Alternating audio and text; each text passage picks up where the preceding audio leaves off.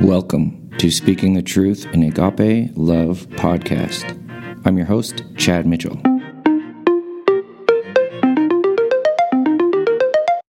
Welcome back to the podcast, everyone. We're excited to be with you tonight. We got two special guests with us. We got Patrick Brettlinger. Am I saying that right? That is correct. And Norman Finch, which is David. David's with us as well. David Finch's dad. And so I'm Chad Mitchell. So we're all here excited to have a Bible study with you this evening. We're going to be talking about dereliction of duty, okay? And once again, I missed out on the sermon, so I'm coming into this blind. It was so awesome, man. Yeah, I imagine. It was great. Sermon of your life that you missed. Yeah, so anyways. And it wasn't awesome because I was the one leading it. Yeah. So Uh, the author of the material was pretty good, though. Yeah. Yeah. I think is the text 2 Timothy 2 2 2 Timothy 2, yeah. So we'll be reading from that here in a minute. But first, if anything that we say here, if you have any questions or comments, we'd love for you to reach out to us. Email us at truthinagapelove@gmail.com or find us on Facebook. Send us a message on there. And the link to the email is in the description of the podcast. So you're welcome. Just click on that. So with that, we'll go ahead and get started, David.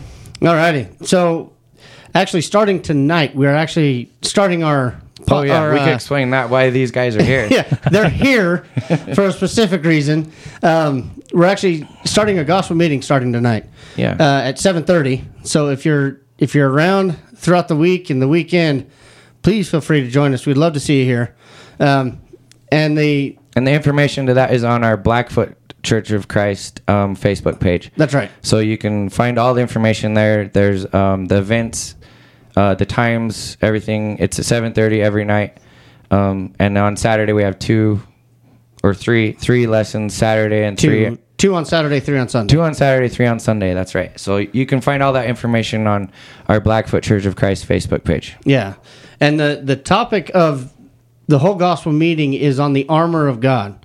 Now, you will find the armor of God in Ephesians 6, 10 through 20. And Patrick is going to do a great job. I know he is.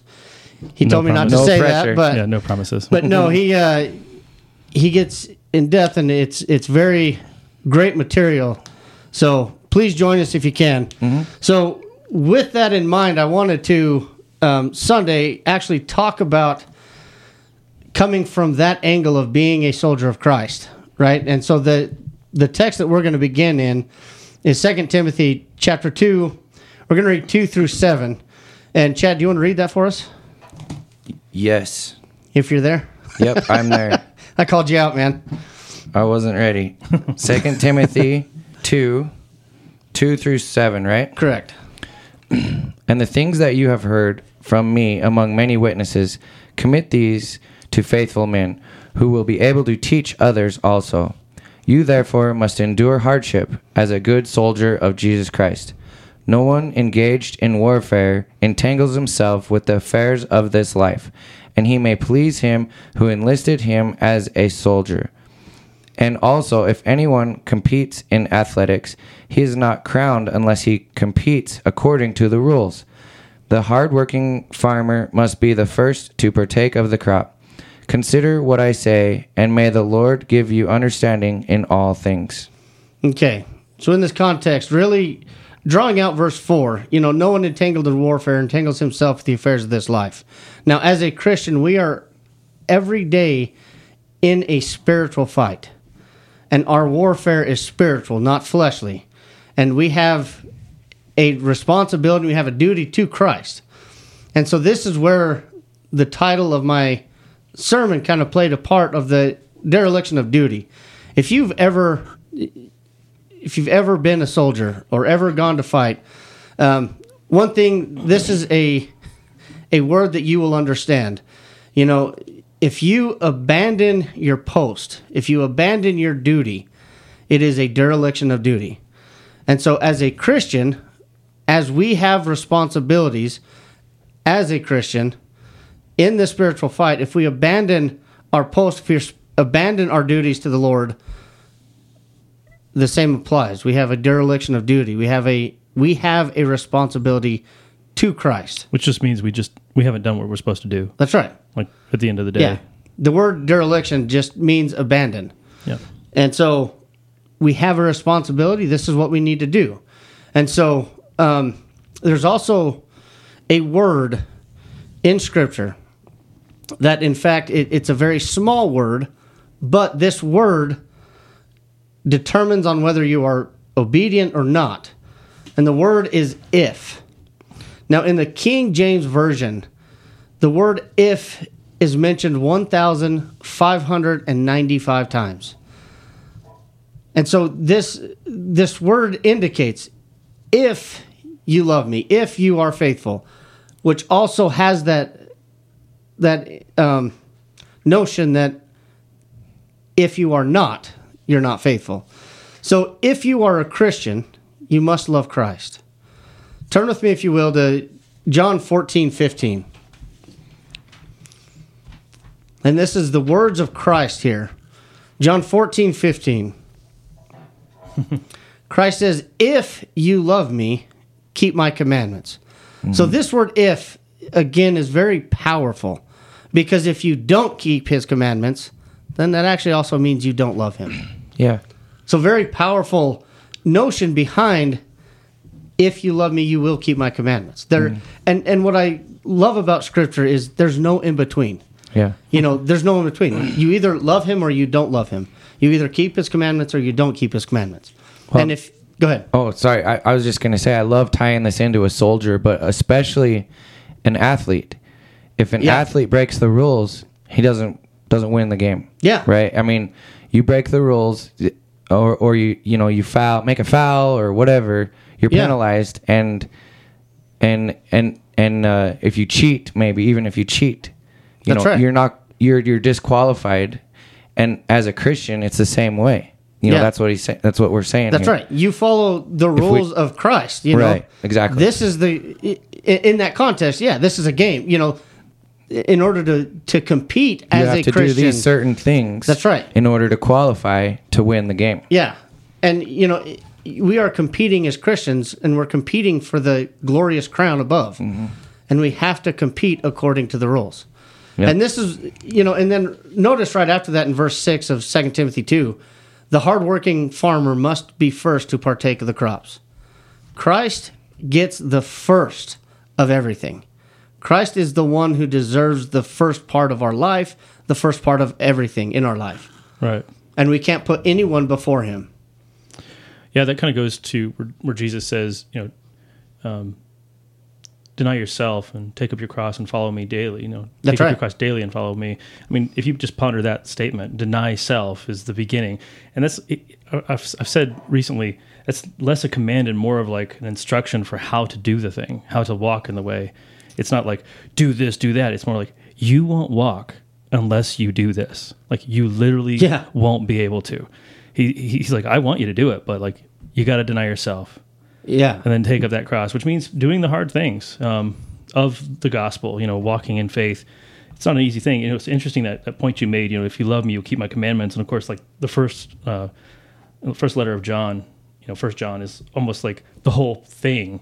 It is reiterating that. So anybody out there who's maybe struggling with how's my walk, go to 1 John. It's the Christian Christian self-diagnostic check. How it you really doing? is. And this idea of denying self, taking up cross, getting ready for the battle, walking as a soldier, being prepared. Paul says, we are not ones who fight as ones who beat the air. We're supposed to be landing the target. I've done a little boxing, little martial arts in my time, and beating the air is not a way to win the fight. It's a way to tire you out and die. Right, exactly. Precisely. You're going to get one slick, and meanwhile the guy's like, looks like it's time to hit him now.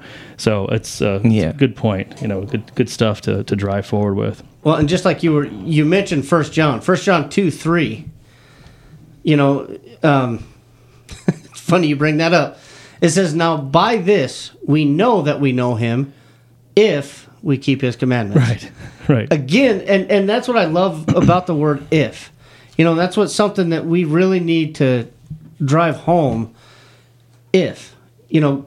God is saying great things will come to you if you do what I say.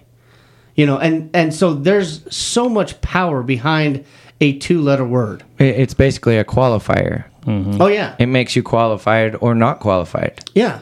You You know, know? and this is a concept we deal with our kids a lot, If you do what I tell you to do, you'll get rewarded at the end of the day, or, you'll get what you want type of thing. Right. Well, if they don't, we don't still give them that, that treat or whatever it is.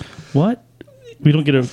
You're not supposed to, Patrick. You're not supposed Well, to. I've been And giving out if- participation trophies for years Yeah, now. and if you do give it to them, it defeats the purpose. That's right. It ruins them. Yeah. It's kind of like a beggar or something. If Right. Well, and that brings out a really good point, because we, even as imperfect parents, know that doesn't work. If you say something, you have to stick to your guns. Well, the perfect father will clearly do exactly what he says. He's very consistent in this way. Absolutely. If you don't know that, look throughout the Old Testament. It's interesting too. You read, 1 John 2:3. How will we know that we know Him? If we keep His commandments, which the inverse is true. If I'm dabbling in darkness, I like all the commandments, but maybe this one over here is my favorite sin. Yeah. Then I have failed to fully know Him. Yeah. And then on the reverse, if anyone supposes that he knows anything, this is 1 Corinthians 8:2. If anyone supposes that he knows anything, he has not yet known as he ought to know. But if anyone loves God, he is known by Him. Well, what does it mean to love God? Well, to actually obey Him. That's like most of 1 John is about that. So if you refuse to obey Him, then you don't know Him, and you don't really love Him, because to know Him is to love Him. And necessarily, then you'll take aim to do the right thing, and to aim is to be transformed in Him. Well, and you hit the head of the nail on 1 Corinthians 8:3, you said? 2 and 3 is what I just 2 read. and 3. So at the end of 3, I noticed you said you are known by Him. Mm-hmm. That's key. Mm-hmm. That's what we're seeking. what we want. Right. That's what we're seeking after, is to be known by Him. Yeah. That is the key point. This is why we keep His commandments, because we show we love Him, and then that is how we know that we are known by Him. And Chad, we've talked about this quite a bit. If now with cell phones, if you have, if you're not on my speed dial, I'm not going to pick up the phone, right? Yeah. Well, if you call God and he looks at his cell phone, are you like the one that Are you comes up as programmed in? Yeah. Are you the one that comes up as likely scam? Are you the one that he's not going to recognize? Yeah, and it makes a lot of sense because Absolutely. In a way, does he know? Have you talked to him enough that he knows you? Right. Yeah. And that's the key. Are vain repetitions spam? I think they probably are. Yeah, exactly. Even God doesn't like to be spammed, So that's a great analogy. I'm totally stealing that, by the way. Yeah, Yeah, go for it. I mean- stole it from him. Right. Well, and I stole it from Chad. I heard it from someone, and it's really actually a good way to speak to young people because They understand it. they understand that because if you don't know who it is, or maybe it's that friend that's only calling when they want something. Yeah, when they Yeah.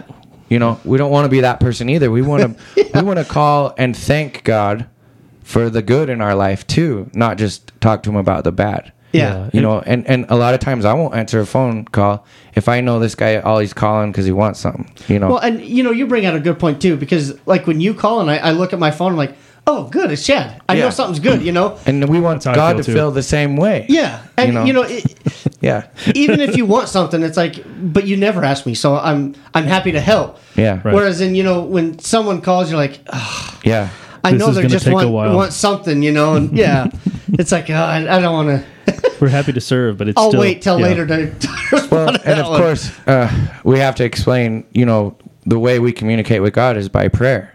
Right. That's So right. we have to make sure we're praying to God. Yeah, Right. is And- your prayer hindered because of your lack of or your lack of obedience? Yeah, and of course we're commanded to do that. Right. That's part That's of right. being a Christian, and we have to make sure that we're not just calling or praying whenever we need something. Yeah, Consider the psalmists. Their praise Yeah. to Oh, man. to petition ratio is really quite strong. Mm-hmm. They usually open with praise and end with praise. That's like a really standard pattern in the Psalms. Mm-hmm. And if you want to develop a praising tongue, spend time praying the Psalms. You Mm-hmm. will get so good at saying things like, Dear Heavenly Father, you are my fortress, you are my shield. Like you'll pick up the language off of those That's poems. right. And those are ancient poems that are there to teach us how to think and speak Yeah. to God and also about Him. Yeah. So it's beautiful stuff. But as you were talking about before, vain repetition. Don't just take a psalm and like just Repeat it over read and the over and psalm, but rather Make it yours. make it a part of your life, and that's what you're talking about. Right. You Well, know, and- praying to Him with that honor and respect behind your voice. You know, And we don't want to just recite the Lord's Prayer. Right. Yeah. You know, because that's what a lot of people do. They do. Even Right. though it was given to us as an example of how to pray. Right. Yeah, notice it says pray this way, not pray this prayer. Yeah. Yeah, Yeah, I mean, there's the humility of that prayer. There's the call to, you're humbling yourself before the Almighty, saying, "You have control, and I want you to have that. Please Yeah. please do that, and forgive me because I'm going to come up short, and give me a heart like yours to forgive others." You know, That's right. It's implied. So yeah, and of course you can always pray the imprecatory psalms. That's the psalms of, Lord, smite my enemy. If you're ever feeling just really negative, no, I'm just kidding. Yeah. But understand that on that joke aside, the Lord is the arm of vengeance in this world, and so there is a place for Him taking vengeance on the evildoer. Yeah. So we don't have to be ashamed of those psalms. It's just that's His job, not our job. That's right. And so we just say, "Well, Lord, we're happy to have you do your job." When it's Yep. really bad. But let us not think the lady who cut us off in the Walmart parking lot is worthy of that. Yeah. Yep. Yeah, and another part about loving God, if you are a Christian, you love one another as well. Mm-hmm. And I don't know if you're listening and you pick up on how we're joking back and forth together. It's because we love one another in this room. Yeah, and We I just have met Chad. that great rapport with one another, and able to have that honor and love towards one another. As it says in John 13:35, it says, by this, and keep in mind, this is also Christ speaking, by this all will know that you are my disciples if you love one another. Mm-hmm. And again, I've already pointed it out, but if you don't love one another, then you're not His disciple. Right. It's very clear. And that's what's so powerful about that word if. It's either you love, you're His disciple if you love one another, or you're not His disciple if you don't love one another. Right. That's, if you love God, you must love His children also. Mm-hmm. How can you not love the others that are seeking to please Him just like you are? Mm-hmm. That doesn't make sense. Right. And of course we're not going to do that perfectly. And that's kind of the part of the package. When I talk with brothers in the faith, we don't always agree. That's normal because we have imperfect knowledge. That's implied with all things. Mm-hmm. But engaging with one another and gentleness and love and mutual respect, that's the deal. I actually became an evangelist because of this passage about loving the brethren, because a friend of mine lost his faith because the church he was at, there was no love. And it was a long-term, long-standing problem where they were just destroying each other. Mm-hmm. And his thesis was, if these are the people of God, then there is no God. And he went with that, and I'm still working on him. But 10 years on, he's not moving much. Well, it's very true because we have to be careful what we, how we treat each other and how the world sees us, because they see,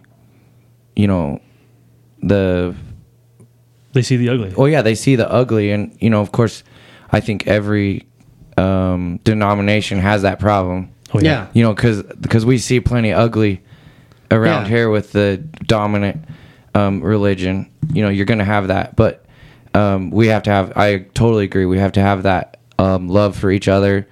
And to the point where I think we, as Christians, get taken advantage of sometimes because of the love that we have for each other.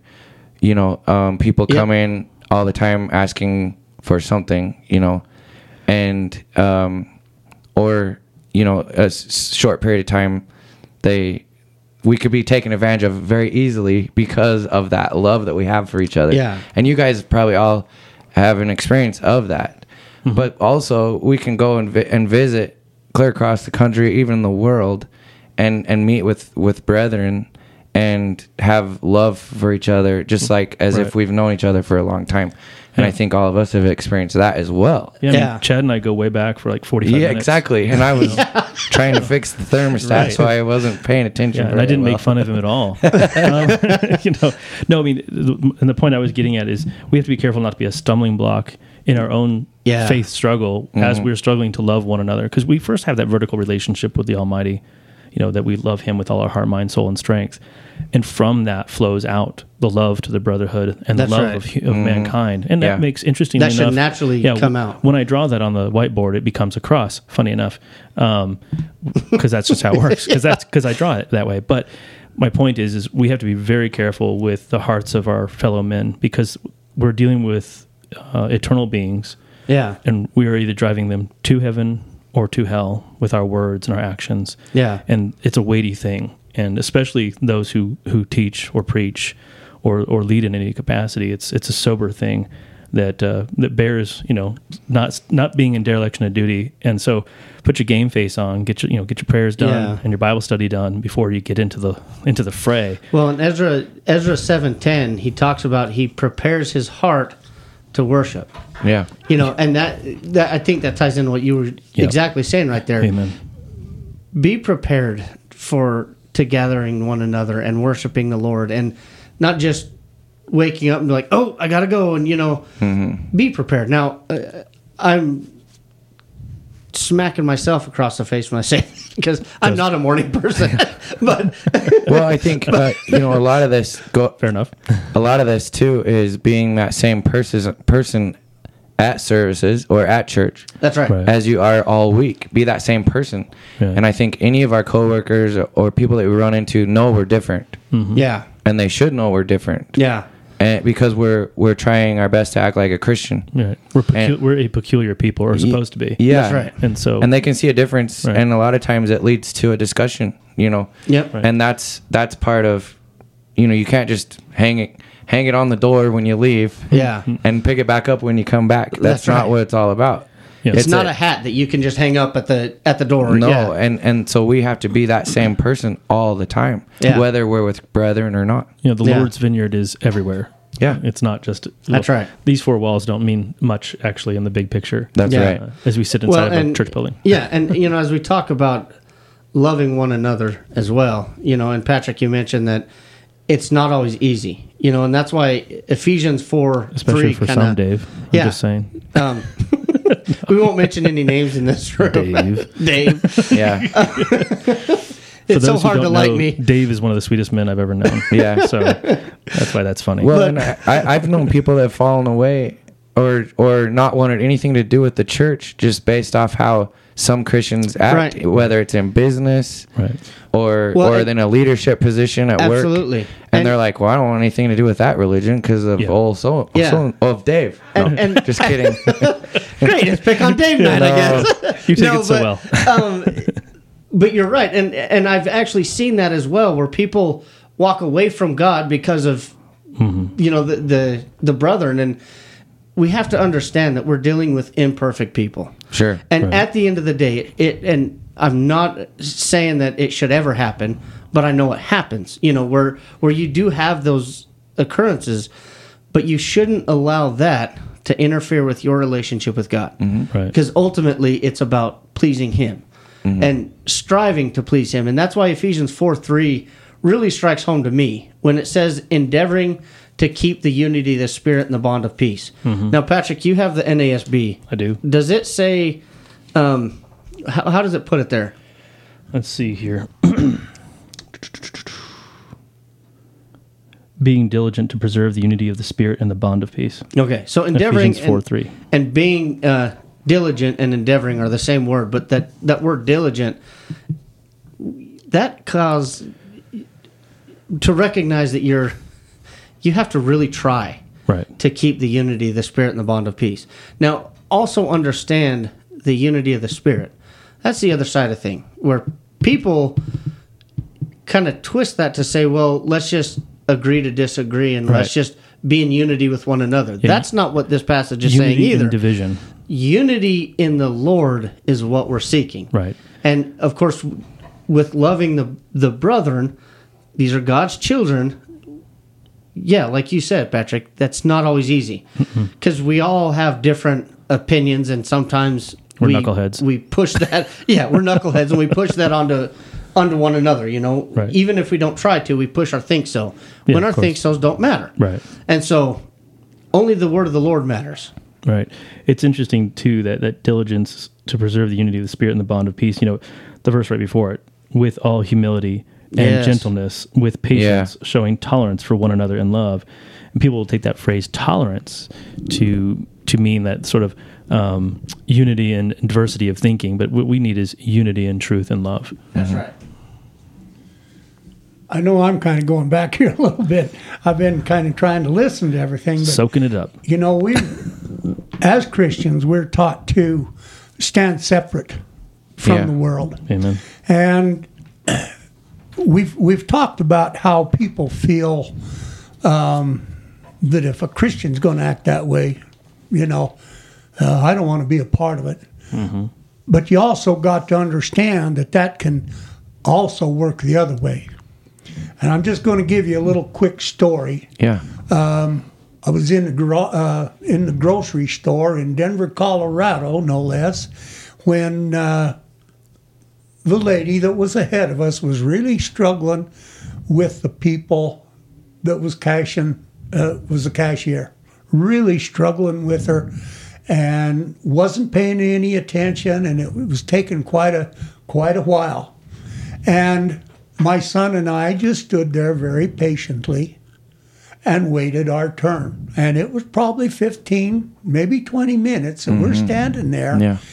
And what's that in eternity? She turned around and she said, "You two must be Christians."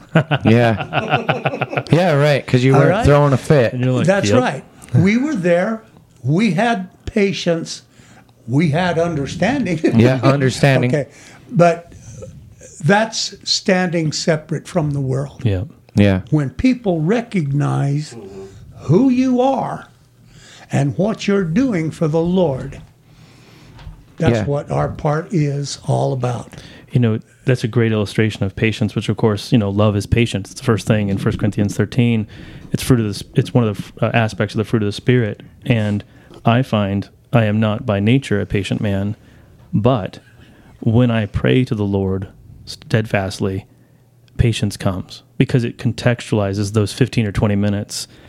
They're nothing in eternity, which I cracked that joke a second ago, but that's the reality. And so if that 20 minutes is the sort of thing that makes her go, I should follow Jesus, that was 20 minutes very well spent. Yeah.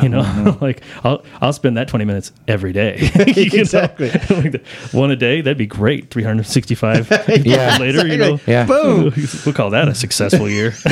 But so yeah, that's fantastic, and it's important to cultivate that, and that kind of goes back into the main point of not being in dereliction of duty. If you had thrown the fit, that would have been dereliction of duty versus you step to the duty. I love it that she's like, "You must be Christians." Yeah, that is. I like that. Yeah. She's met some Christians who were faithful at some point in her life, or is one. Sure. So that's great.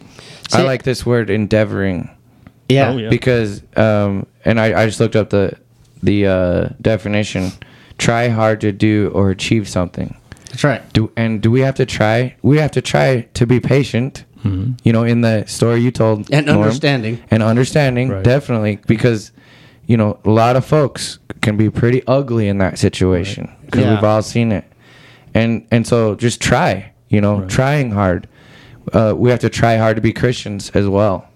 There's a lot of effort. It just doesn't happen, and a lot of people today just want it to happen for them. Yeah. You're in heaven. Turnkey Christianity. They'll put people in heaven just like that, just by saying it. And did they try? Did they do anything to deserve it? Yeah. Did they follow the rules? Like we said. Yep. Did they miss something? Well, and a lot of times people think, well, if I'm a Christian, then it's all going to be flowers and roses and daisies or whatnot. But God never promises roses on earth, does he? He promises trials and tribulations. And so endeavoring to keep the unity with the brethren, but also just in life, endeavoring to be the Christian, to be the example, going back to what my dad was saying, and it's kind of funny because it almost seems like every time I go into the grocery store, if I don't check myself out, I get behind the one person that something happens to. Yeah. And of course, I do my best to just sit there and be quiet and be patient. But, I've actually heard people, just the other day, somebody was I was asking for something. He's like, I'm so sorry I can't. And I was like, oh, that's all right. He's like, well, thanks for not ripping my head off. And I was like, it's not your fault, man. Well, yeah, I was that's like, true. Like, you know, it's really the least you could do to not rip his head off. But, you know, it's interesting too, you know, and just so no one gets the wrong end of the stick, you know, we're not saying that we're saved by virtue of our works. Yeah, right. Right. You know, Ephesians 2 says, verse 8, for by grace you have been saved through faith, and that not of yourselves, if it is the gift of God, not as a result of works, so that no one may boast. And the verse 10 is fun. For we are his workmanship, created in Christ Jesus for good works, which God prepared beforehand so that we would walk in them. And that's what we're talking about. That's right. Is being transformed in the image of Christ bit by bit through, you know, to aim is to be That's right. transformed. And you know, at the end of the day, you know, we're going to hear, well, good and faithful servant, enter into my rest. And we're going to say, I'm but a worthless servant who has only done that which he was asked to do. Yeah. And that's okay. You know, it's like I always tell people, I'm happy to be the janitor in heaven. That's fine. Yeah. You know, like, Yeah. it's still heaven. If my It house is doesn't in matter. the outhouse out back, that's Right. what think of Paul, or Paul. Paul called himself the chief of sinners. Right. Yeah. You know, and that's Paul. The least among the apostles, and And you're going, you know, I remember when as a kid, I used to think, man, if I could just be the preacher, I'd be all right. Oh, you know, because look, he's so good. He's up there talking about God every Sunday, you know. But that's what you think. Yeah, because you don't know But anything. Yeah. he's faced with the same, maybe if not more, temptation than Yeah. I am. But you know, and so we think that, but we all go through the same things, and we all have different temptations. Right. and to tie in what Patrick was talking about, you know, with we're not saved by our works. Rather, Yeah, that's right. Our works is just a part of being a Christian, and Right. you know, we are called, if we are Christians, to work. You know, James 2:17. That's also faith by itself, if it does not have works, is dead. Yeah. Right. And there's nothing that we can do to earn eternal salvation. There's nothing. Yeah. That's why we're saved by grace. But rather, the grace is poured upon us when we are not guilty of abandoning our responsibilities as a Christian. You know, recall the woman who had been, I believe, a prostitute, was weeping and washing Jesus' feet with her tears Yeah. and Yeah. her hair. And he said, you know, the one to whom much has been given, much is expected. That, you know, she is so delighted that she's had so much removed from her that she's willing to be as low as possible, Yeah. and just wants to touch him. And this is one reason the Apostle Paul was so prolific, you know, and he worked so hard because he understood he was a murderer of Christians. He had been forgiven so much, so he felt so obliged to just go all in. And Yeah. sometimes we get complacent in our faith because we're not considering all that we've been forgiven. We're just thinking about the difficulty of this moment. That's a very good point. We get comfortable in our, I'm all right, you know, and I did pretty good yesterday. yeah. Well, Now I can also relax for the think, next week and a half. Right. You know, I you know, earned it. to become a Christian, I think we could touch on, you know, there are actions that we have to take to become a Christian. Yeah. You know, in order to qualify. It's kind of like the rules that we talked about. And I always like to bring up Naaman. You know, Yeah. he was very upset at who was it? The prophet. Was it? What's that? Elijah or It Elisha? was either Elijah or Elijah or Elisha. Yeah. Yeah. And Elisha wouldn't even come out to talk to him. Yeah. None of this happened the way he envisioned in his head how his leprosy was going to be cured. Yeah. Okay. And so Elijah sent his servant, remember, Yep. to tell him, go dip in the Jordan River 7 times. Jordan River's dirty. Dirty river, yeah. Okay, it's dirty. Icky. That's the last river you want to go dip in. And he left disgusted. Remember? Yeah. And his servant got to talking to him later. You know, why not try it? Yeah. Why if not? If he told you to do something told- great, would you not do it? Yeah, exactly. Like going Yeah. on an adventure for 3 months, you know, Yep. conquering Yeah. new lands. Yeah, I'd do that. But dipping the river 7 times, that's too much. Yeah, and the thing dirty is, river. he was never cured until he did exactly what That's was right. told of him. Yeah. And that's how we are as Christians. We have to there's rules. There's rules that we got to follow, and Well, there's that, things that that we have brings to out do. a really good point too, because how can dipping in a dirty Yeah. river cleanse you from something? Yeah. How can dirty clean anything? Right. It was the obedience part. yeah, exactly. And it couldn't make sense to him. No. But the same for us. How can baptism wash away our sins? It's not us doing it. It's the work of the Lord, and it's our act of obedience towards him and his will for us. That's right. Yeah, it's not merely dipping in water. I mean, That's right. on a hot day like today, I think it's like 96 out. Yeah, it's That's taking a swim in a pool. We could probably get quite a few in that water, but That's right. It wouldn't be saving in nature because they don't believe. yeah. They don't have faith. Another example of that is found in John, and I believe it's in chapter 9, where it talks about the blind man. And Jesus spit on the ground and made mud Yeah. and put it over his eyes. That's right. Told him to go wash in the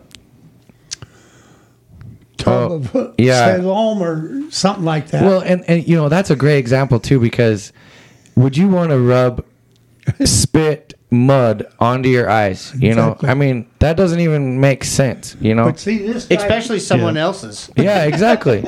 this is a man that's been blind since birth. Yep. Right.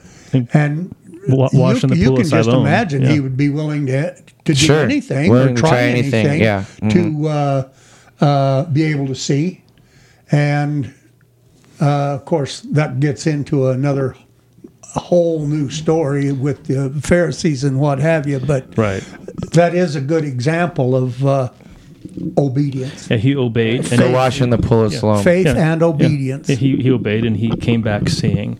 And, Yeah. You know, it's like That's a very good point. that's what we're up to when we're, you know, Christ is like, come after me, take up your cross and follow me. Well, that begins at baptism, because That's right. baptism is, according to Romans chapter 6, is the point at which the man of sin and flesh is put to death with Yeah. Christ and raised in likeness of his resurrection. So if you haven't done that, you haven't taken up your cross. It doesn't matter how many times you pray. You aren't washed in the blood of Jesus at that point. Yeah, And and- it's not a negotiation between you and God. I can't say, well, you know, God and I are good. We've got a plan. We worked out on the side. You're not that special. Sorry. None of us are. You got a I plan, like- and it doesn't involve Christ. Here, I want to read this. I've just been looking at it. Verse 10 of John 9 says, "Therefore they said to him, 'How were your eyes open?'" So this is I don't know if it's the Pharisees asking him, "Hey, how can you see now?" And in verse 11 he says, "He answered and said, 'A man called Jesus made clay and anointed my eyes and said to me, Go to the pool of Siloam and wash. So I went and washed, and I received my sight.'" There's the obedience part. He did what Jesus told him to, and he received his sight. Yeah. Yeah. He didn't go and do his own thing or add something to it, or, you know, this work a lot better if I use oil or something. Yeah. You know, he didn't Milk change gets a anything. lot of that he stuff didn't change out. any of the instructions. He did exactly what Jesus said, and he received his sight. And Yeah. It turns out that the perfect creator of the universe actually has a perfect plan, and we're never going to improve upon Yeah, it. exactly. Yeah. It was perfect. Just a little bit later in that same chapter is when proves faith. When Jesus come back to the blind man, when he found out that the Pharisees were questioning him And put him out. trying to force him, they're trying to say that he hadn't been blind. Okay, That's right. but at the same time, when Jesus found him, he asked him, "Do you believe?" And he says, "Who am I to believe?" And he said, "To whom you are speaking now." Yeah. He says, "Do you believe in the Son of Man?" He answered, "Who is he, Lord, that I may believe in him?" Yeah, right. You have yeah. both seen him, and he is the one who is talking with you. He said, "Lord, I believe." So Yep. there's your faith. There Yep. it is. Yeah. Yep. That's a great example. And for those who have a problem with Jesus' deity, the blind man worshipped him. Just throwing that out there. And, Well, and- Jesus didn't freak out the way mere mortals do. Well, yeah. And Hebrews 11:6, "For without faith it is impossible to please him. For those who come to God must believe that he is, and that he is a rewarder of those who diligently seek him." Good And stuff. I love that word, diligently seek him, there in Hebrews 11. Again, endeavoring to diligence. keep Yeah, being kind of the same as endeavoring. diligence, Right. and it's not about just trying. You know, it's about being diligent in your service to the Lord. You know, don't be guilty of dereliction of duty. Don't be guilty of abandoning what you are called to do. And again, it's our responsibility. Right. It's not that our works and all of that we do saves us. And in fact, in Romans 12:1, he calls it our reasonable service. Right. So it's not even too much to ask.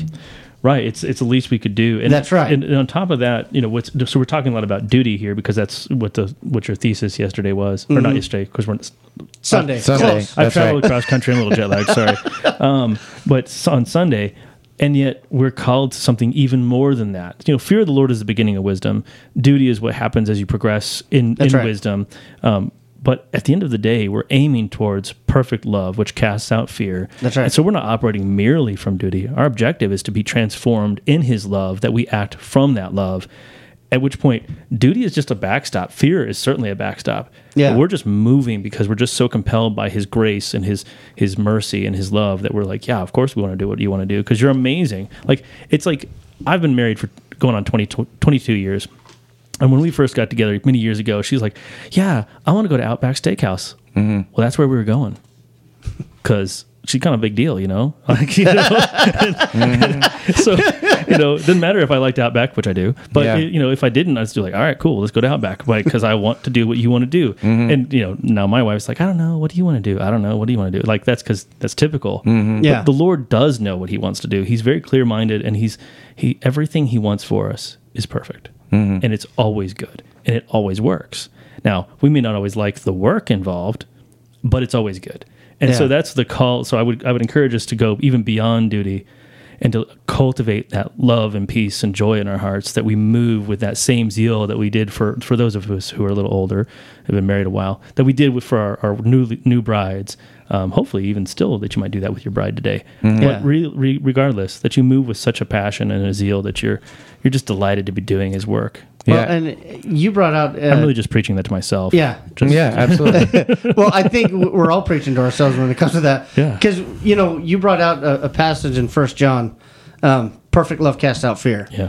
And it's like with my dad in the room, when I was little, I would fear my dad and I would work out of fear of getting a whooping if I didn't. He seems like such a gentle soul. What are you talking about? Well, I think that's but a now- great point. I was going to bring that up. But now Right. I'll do anything my dad asks, and it's not because I'm afraid of Right. getting bent over his knee, which 'Cause you honor I'm him. never too old to do that, by the way. But Oh, please. but I love him, and Yeah. I want to do that for him. Yeah, you want to honor. And that's the same kind of love that Patrick is talking about towards the Lord. Right. We do it because we want to. Right. Yeah. We obey and serve him and be all we can be for him Right.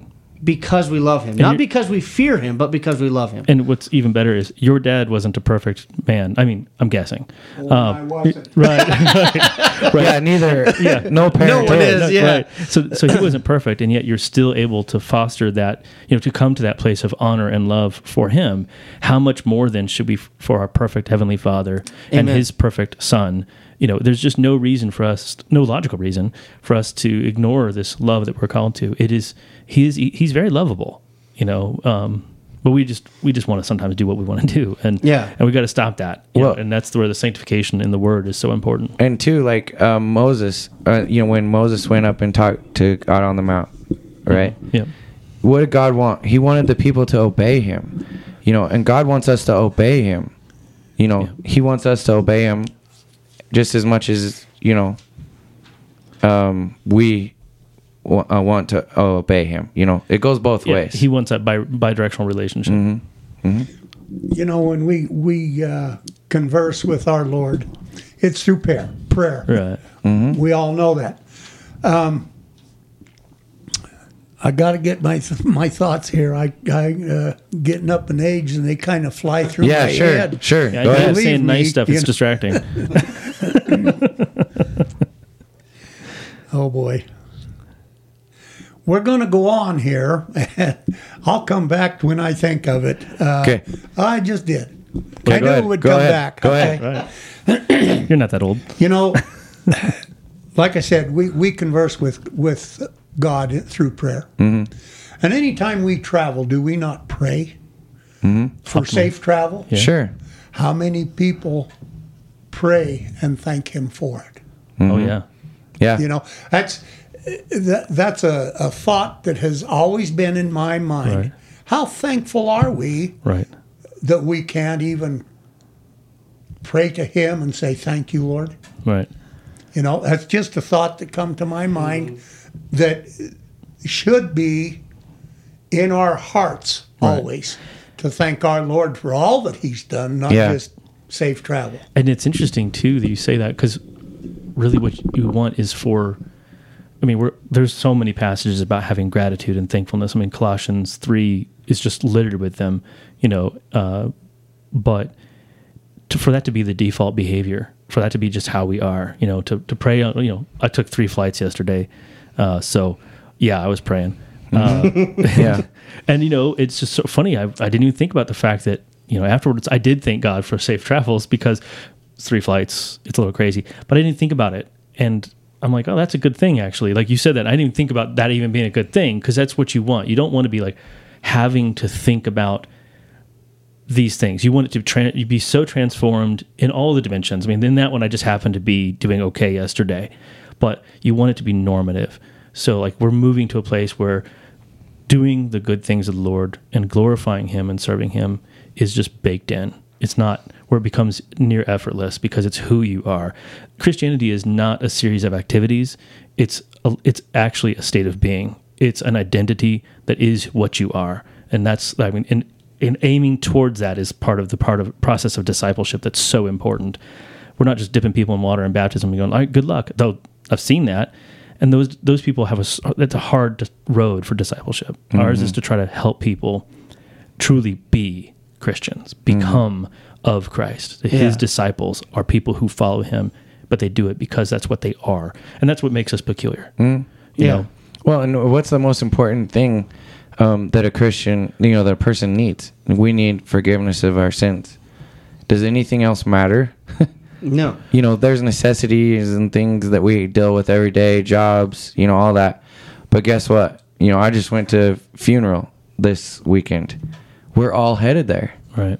All of us, every one of us are going to have that day. Mm-hmm. And is it going to matter how many cars we had, or, you know what I mean? Right. Just the things that are physical, they don't matter at all. I can tell you that, because you're not taking nothing with you. Right. And the reason that forgiveness is so imperative is because it is that which allows us to have a relationship with God. Mm-hmm. Because God is light, and in him can be no darkness, and sin is darkness. Yep. Yeah. And so that forgiveness is him reconciling us to him through the blood of Jesus Christ, which is where the relationship is forged, you know. And so, like, back to I did nothing. I didn't die on the cross for my sins. Jesus did. And so that humility before the cross is so imperative. And then that's what he wants, you know.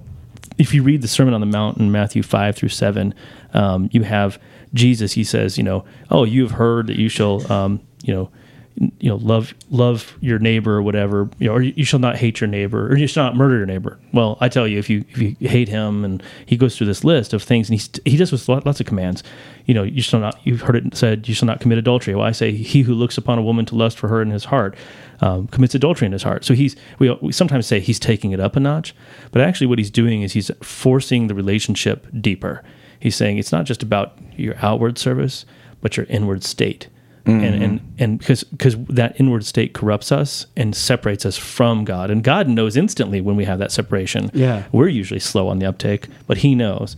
And so that's why the way of Jesus is actually just driving us deeper into the Christ, into the Almighty. It's not, you know, the Old Testament, they got into this thing where they thought God wanted the sacrifice. Right. He never desired sacrifice, he desired obedience. Yeah.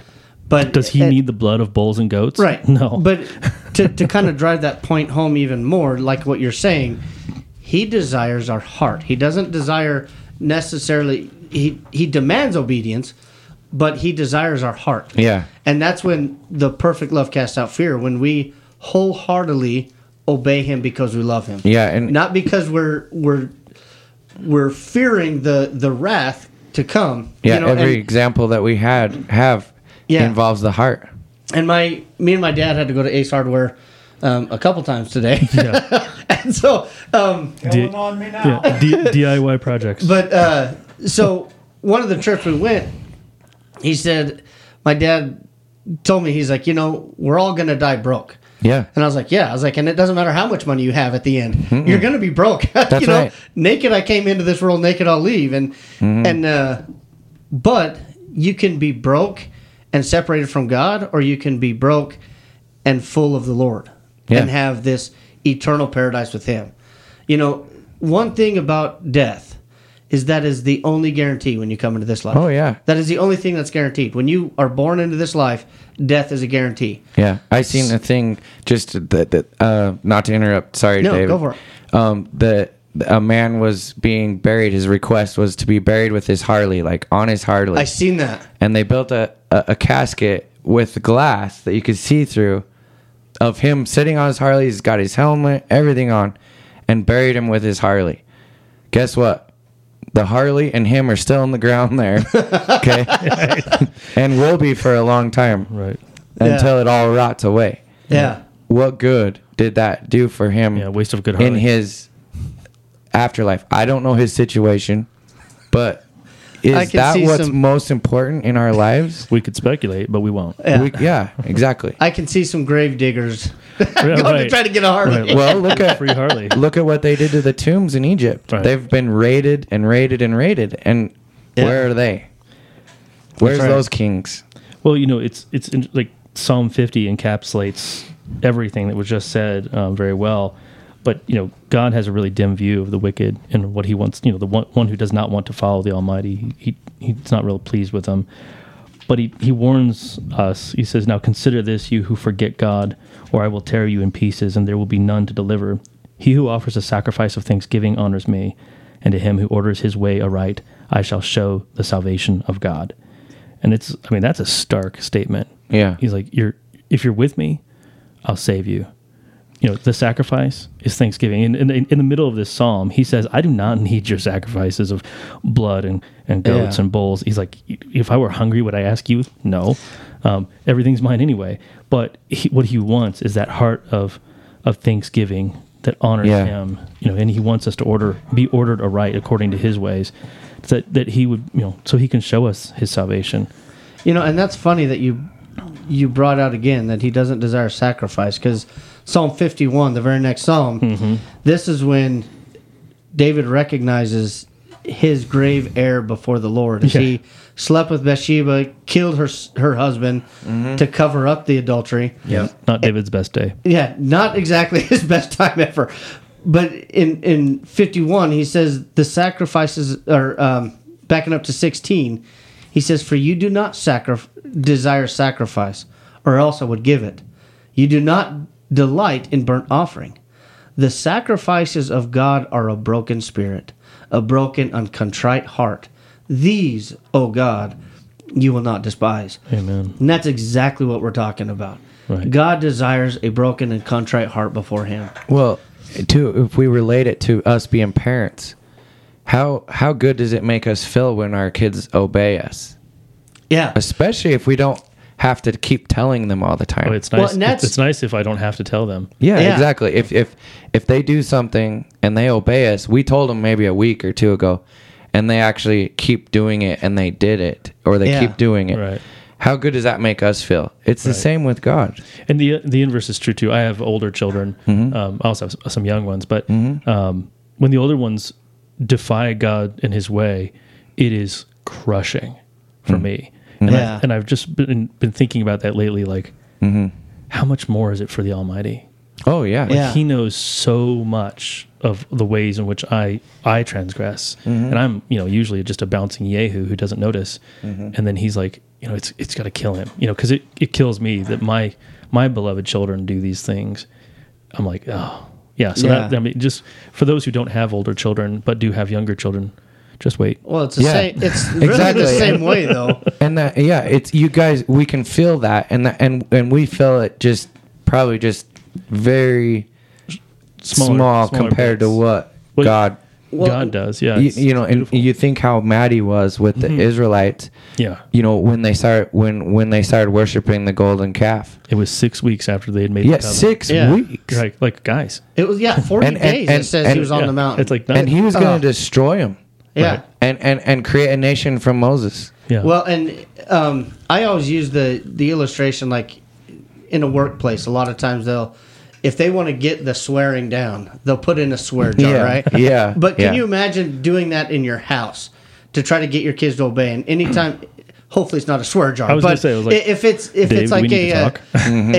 Dave has one. No. a jar of disobedience, you know.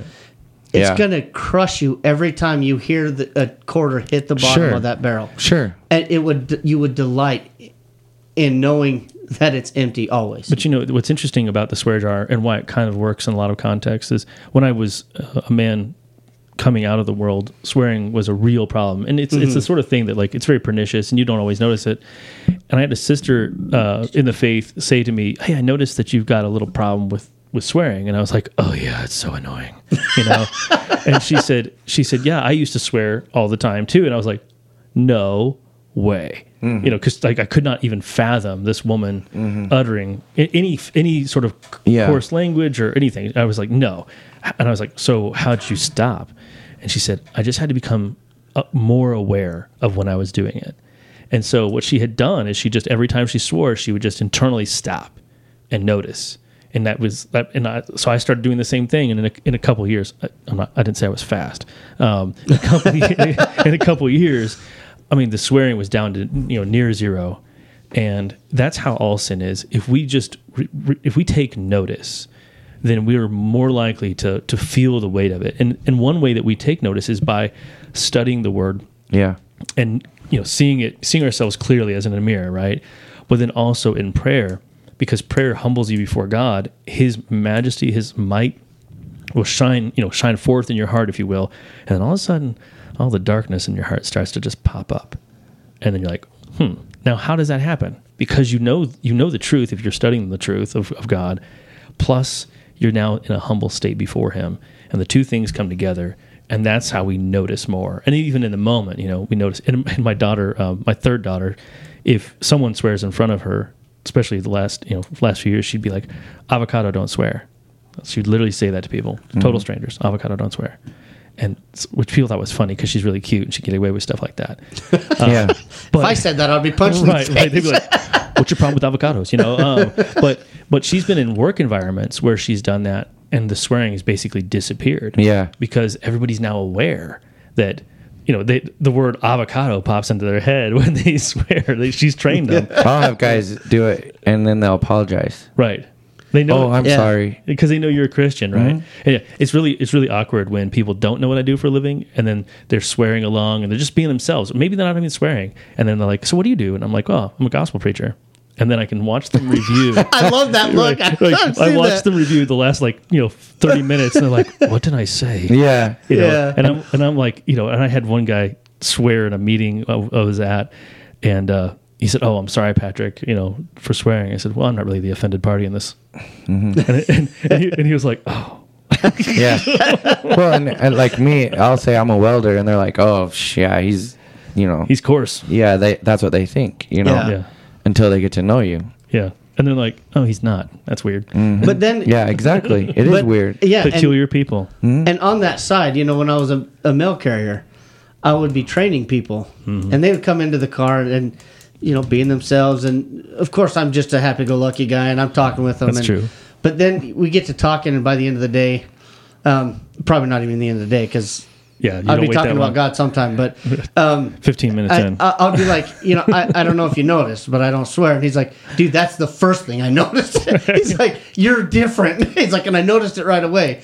But that's just a part of allowing the Lord to change you. It's allowing the Lord to make you like Him. And and that's it's an easy illustration because it's a really tangible thing. Yeah, it's often not the biggest camel in a new disciple's life. A lot of times there's bigger stuff that has to be filtered out than swearing. Right. So I'm not beating up on if you're struggling with swearing, you're following Christ. I get it. Like me too. I did the same thing. Yeah. There's often really big things that you got to grapple with. And if you're just fretting, that's probably not going to help you. Focus on the biggest things first, but don't leave those small things undone. Let us become those people.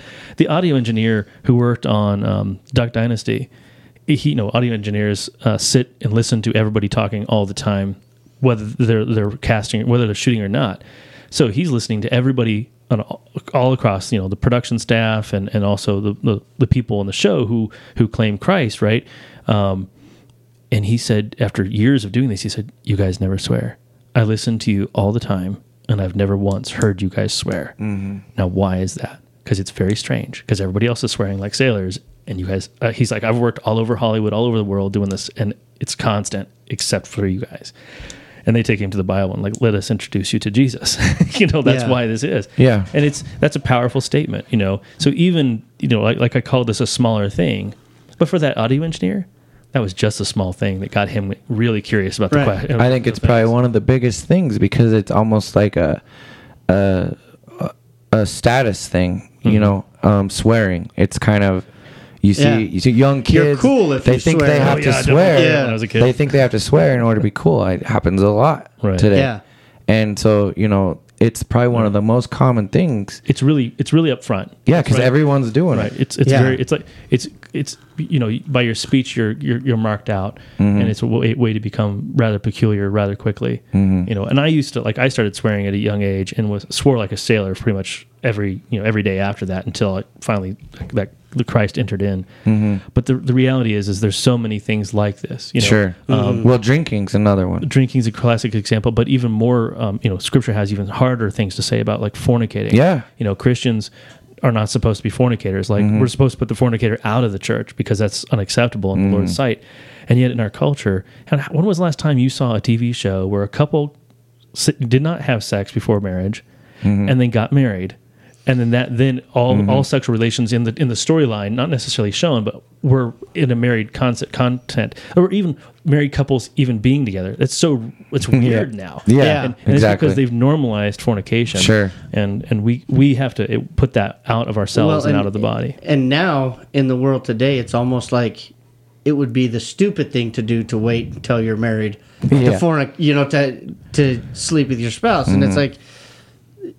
And again, it's making the world is making evil good and good evil. Right. Classic problem. And that's really what we're seeing a lot today. But just those tiny things, and Patrick, you rightly pointed out, if you're a Christian and you're struggling with cursing, I get it. People struggle with that, but as long as you're working on it. But then when you're able to get past that and you notice it, just like when you're able to be patient for 20 minutes in line. That's going to be noticed, and you may not think that it's going to be noticed, but there's times where I'm waiting in traffic, and the guy in front of me is not going, and the guy behind me is blaring his horn because he's being impatient. I'm like, just wait, man, it's okay. It's not the end of the world. So, guys, I gotta be the clock guy here. Right. Oh man, we're out of time. But is there any last thoughts or anything? It's been a great discussion. We could go on and on and on. We could do this all night. One thing you need to know is regardless of what state you're in, you can change. That's right. Amen. Change your life for God. That's right. That's a great last thought because you can change. It may take a while, like you said. Yeah, I was slow. But we have to keep working on it, and you can do it. And why do we want to do that? Because the reward is so great. God is so great. Yeah. And his awesome grace is that which causes us to transform. Yeah. Amen. And that's it. Love the Lord your God with all your heart, mind, soul, and strength. Yeah. That's the first command. Matthew 22:37. Amen. Well, thank you guys. All right. It was fun. Thanks, everyone. I appreciate you being with us, and we'll look forward to being with you again next week. Thanks, everyone.